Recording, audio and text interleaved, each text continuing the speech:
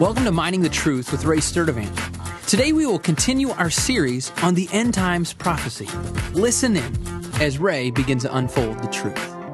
Hi, I'm Ray Sturdivant. We're studying the end times, and today we'll see that Israel being restored is living proof we are close to the end times as predicted in Scripture. Israel being restored in the end times is prophesied about throughout the Bible. We've already seen the prophecy of the dry bones in Ezekiel 37. And in the chapter before the dry bones prophecy, Ezekiel predicted that the Jews would come back to the land after it was formerly an undeveloped wilderness.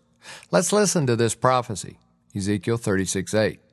But you, O mountains of Israel, you will put forth your branches and bear your fruit for my people Israel, for they will soon come.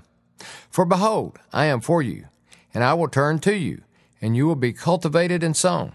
I will multiply men on you, all the house of Israel, all of it. And the cities will be inhabited, and the waste places will be rebuilt. I will multiply on you man and beast, and they will increase and be fruitful. And I will cause you to be inhabited as you were formerly, and will treat you better than at the first. Thus you will know that I am the Lord. Before Israel became a nation, the land of Israel had been under various rules dating back to Roman times. The region had never really developed after the destruction by Rome, although a mixed bag of people and empires occupied the region.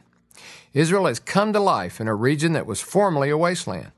The destroyed cities have been rebuilt, and Israel has a great army.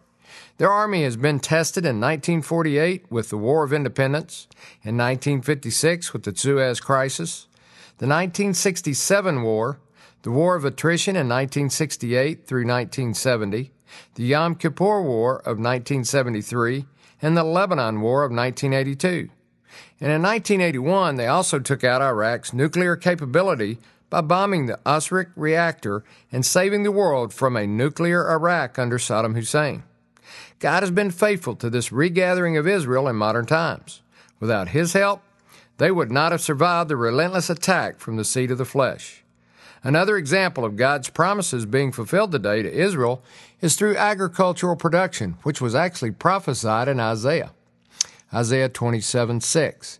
In the days to come, Jacob will take root, Israel will blossom and sprout, and they will fill the whole world with fruit. Despite more than half the country being desert, Israel now exports citrus produce and flowers as mentioned in Isaiah.